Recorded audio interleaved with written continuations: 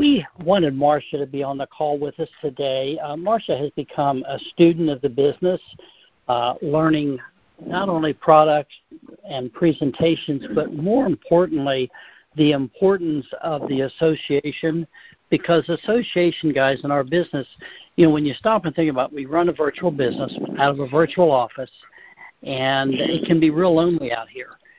Marcia has been very faithful to continually reach out to Connie and I for assistance on strategizing cases, on just growing her and her business. And she was able to attend one of the meetings in South Carolina, and we wanted her to kind of get on this morning and share a little bit about what she experienced there. Marcia, what would you say was the most important thing you got out of that meeting when you went to South Carolina?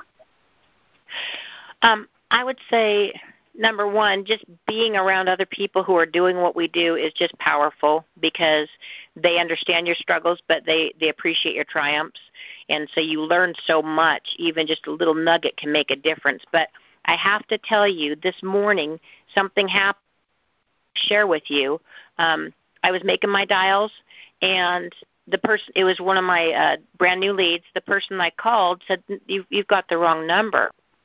This isn't Scott, or this isn't so-and-so. And so I went over it, and they had mixed up the numbers. But I talked with her, and I said, well, do you own a home? And she said, yes. And bottom line, I've got an appointment with her. She had a policy for mutual, but it didn't cover the whole mortgage. I checked with Equus before I undid anyone's business to see, is this an agent of ours? And they said that person's not with us. And so I was able to get the whole mortgage covered for $2 more than the guy who'd covered for her for half. 5 more years and double the coverage. And it was just because I didn't go, oh, I'm sorry, I've got the wrong number, and hang up. Hold on a minute. That's huge. And I hope everybody is taking serious thought about what you just said, because peeling back the onion, guys, we don't have to stick a knife into the onion to succeed. We just have to peel the onion back a little bit to find out what the needs are and what the situation is. Let me ask you this, Marcia. What kind of led you? What was the first question when she said, I have something? What was the next comment you made? I said, do you remember who it's with? Because she said, I think I have this. And I said, well, that's good. I said, so do you remember who it's with? I said, the bottom line, we want you to have the best coverage. So if you already have it, it could confirm that. And if I have something better that's less expensive or offers more, you get to choose which is better for you. And she liked that. What a powerful statement there. And it seems so rolling off your tongue, but that was really a powerful statement there to gain trust with the client, and just to uncover there may be an issue here we can help. That's huge. Well, because she was a woman answering the phone, and this was just a guy's name. It was Scott Pope, and so I said, Mrs. Pope, and she said, oh, I wish. That's when I had the wrong one. So anyway, I had to share that with you because I was like, this is great stuff. That is great stuff. Now, how did you transition? I think you made the comment, well, I was trying to get Scott, but do you have a mortgage? Was that how you transitioned over? I said, well, I asked about the address. She said, that's not me. And I said, well, you know what? God never makes mistakes. So I said, do you have a home? And she said, well, yes, I do. I said, well, then maybe I was supposed to talk to you. So I just asked it. I said, Wow, that's huge. Back to the meeting in South Carolina. I know there were a number of people there, and one of the things I want to and Marcia and I had this conversation yesterday, what happens a lot of times when we go to the meetings, this is why if we hear something new before we implement it, we want to check with the manager, because a lot of times somebody will go out and they will be successful. We call them a flash in the pan in life, not just in insurance or Equus, but they're a flash in the pan. And, 6 weeks later, 6 months later, they're not even in the business, but they get on and they're doing something that worked for them for a short period of time, but it's I think golfers are a good example of this. You know, there's the right way to swing a golf club, and as Tony Bates will tell you, no fingers, no problems. Tony was born without full fingers, so he has to hold the club differently than anybody else, but he's a pretty good golfer. Don't play him for money, you know, that kind of thing. However, we'll go out and sometimes we'll try something and it works for a period of time, but it's not the right theory. You know, there's a theoretical way of doing things, and so we do want to check that. But you witnessed some things while you were there that seemed to be working well. Tell us about a couple of those. One of the things that I liked the best was a subtle clue or cue that I could take when I'm in a home, because some people get cautious about asking for the order.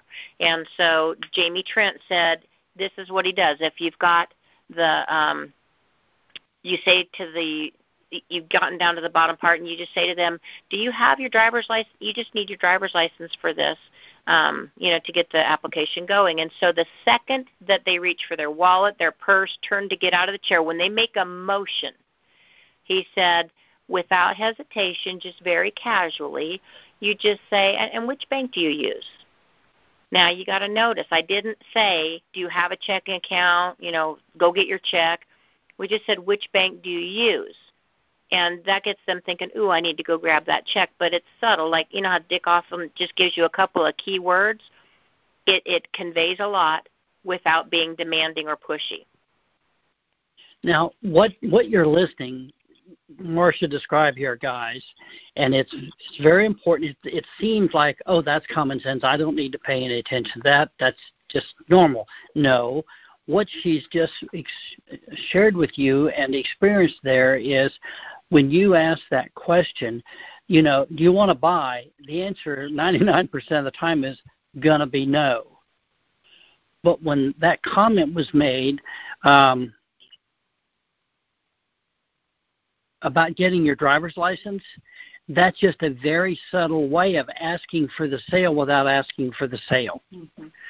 Because, for example, one of the things that I use, and Marcia and I talked about this yesterday, as I'm going through everything, I would look at them and I'd say, John and Mary, if God forbid something happens to both of you, who do you want to get the money?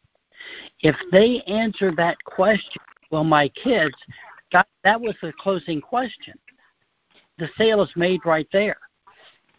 And those type of questions and setting it up. Now, this goes back to what we did 2 weeks ago when we were talking about teeing things up.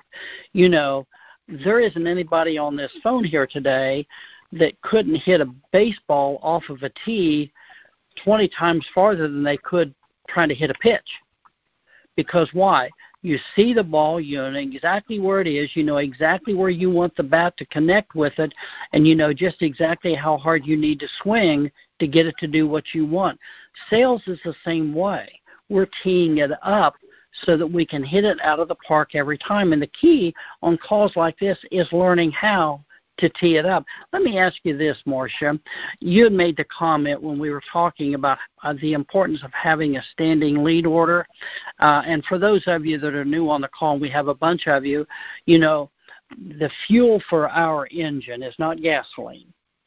You can have the most expensive car in the world and not have any gas, and it's of no value to you because you can't push that sucker very far.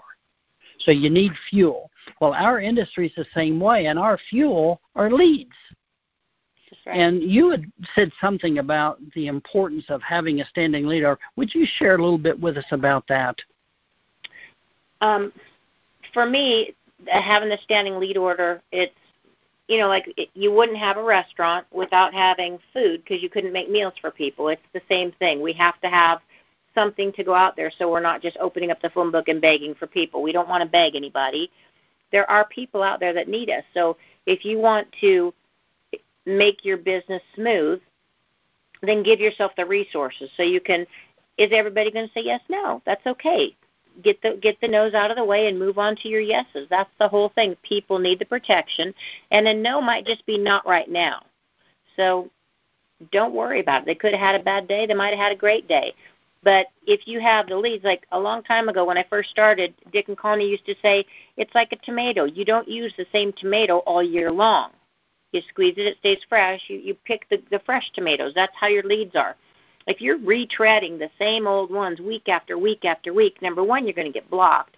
But number two, aside from getting disheartened, you're going to be ineffective. You need fresh leads. You can mix in some of the old ones, but sometimes you have to put those away for a while and then bring them back later or give them to one of your newer agents so that they can cut their teeth on them. You got to keep them fresh if you want to be fresh. That's an interesting point, because when you call the same old leads over and over, what do you get? You're going to get a lot more no's because they've heard you, they've put up with you several times, and we almost get to the point that we expect them to say no, and we're kind of shocked if they say yes and want to move forward. But when you get that anticipation of the no, your voice, your body language, and everything about you is conveying to them, I'm expecting a no. Now, you said something there about seasoning the leads that I think is important for everybody to understand. That's another aspect of working leads most people don't understand.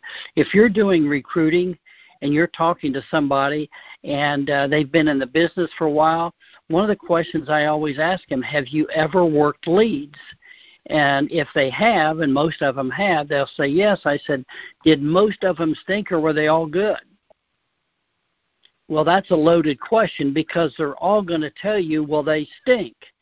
And the reason they stink is they don't know how to work them.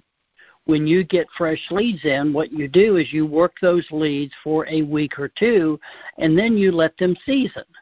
Because, Marcia, you were right. A lot of times we call at the wrong time. They just had a fight. The dog just bit the cat.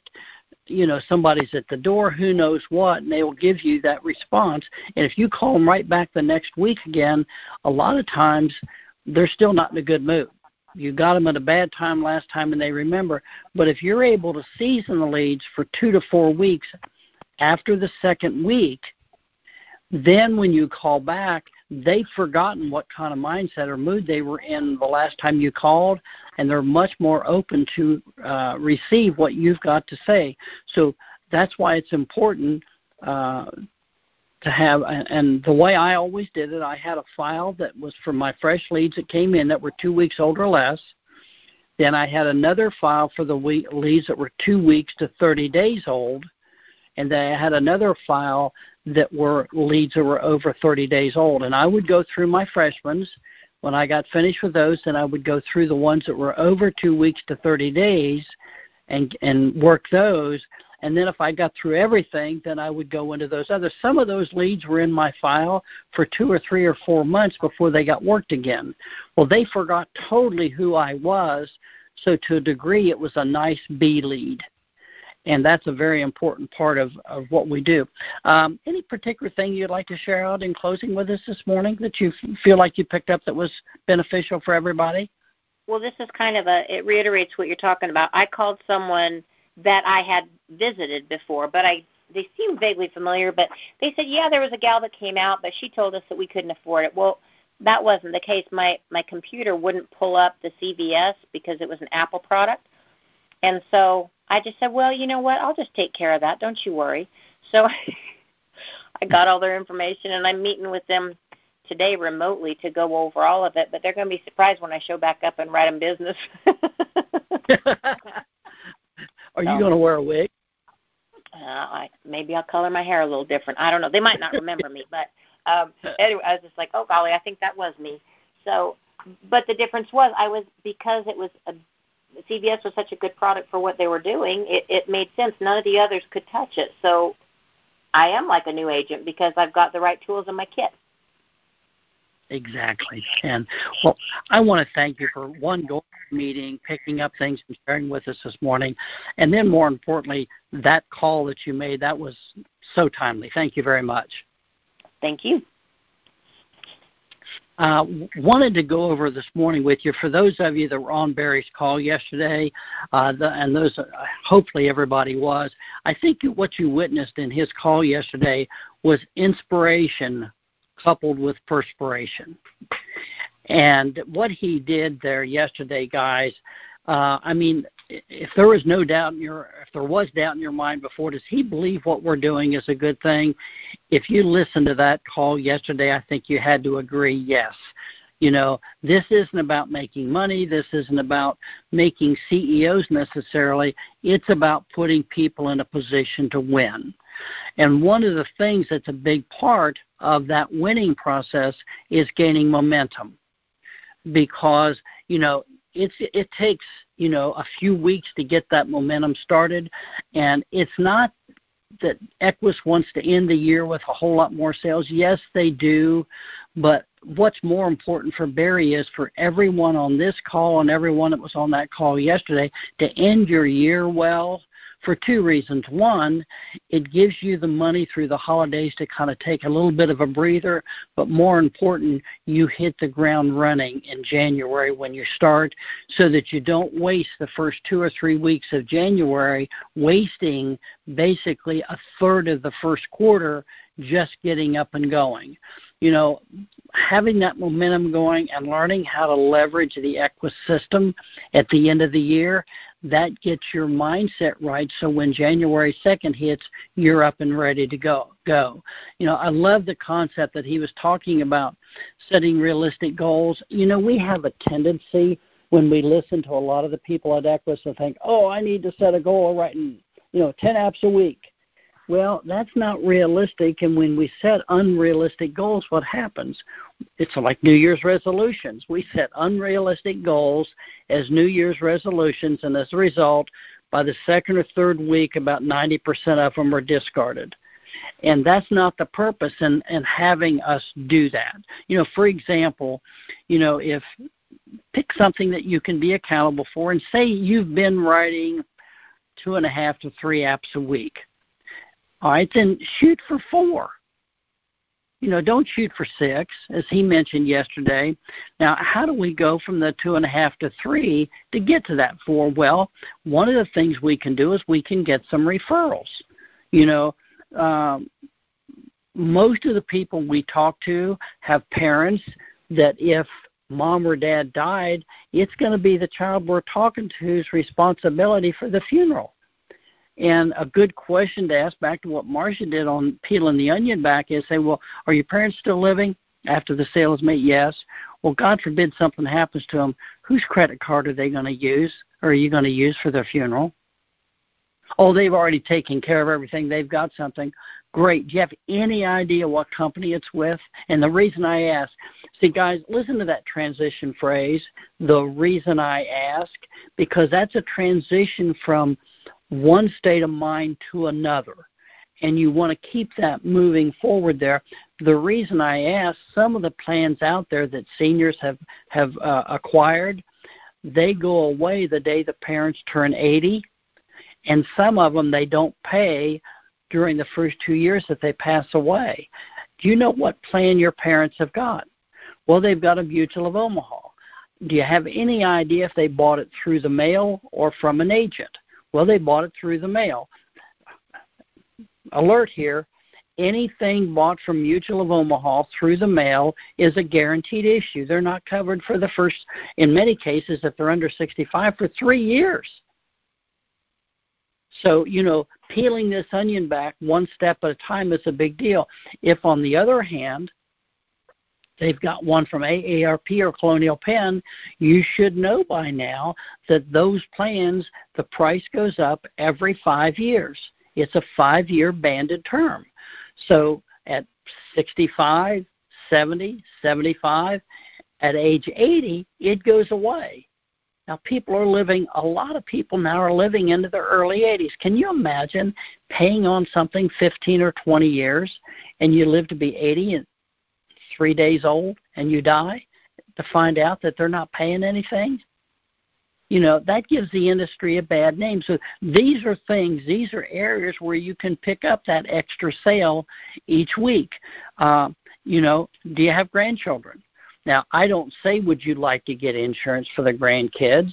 Going back to what Marcia talked about earlier, that question about getting your checkbook, or what bank do you use? I say, if they've got grandchildren, have you ever been tempted to buy one of those Gerber plans? And if they say no, and I've had a few people say no, I'm not buying any insurance on my grandkids, but more times than not, every grandparent has been tempted. Well, and here's the transition phrase before they have much of a chance to answer.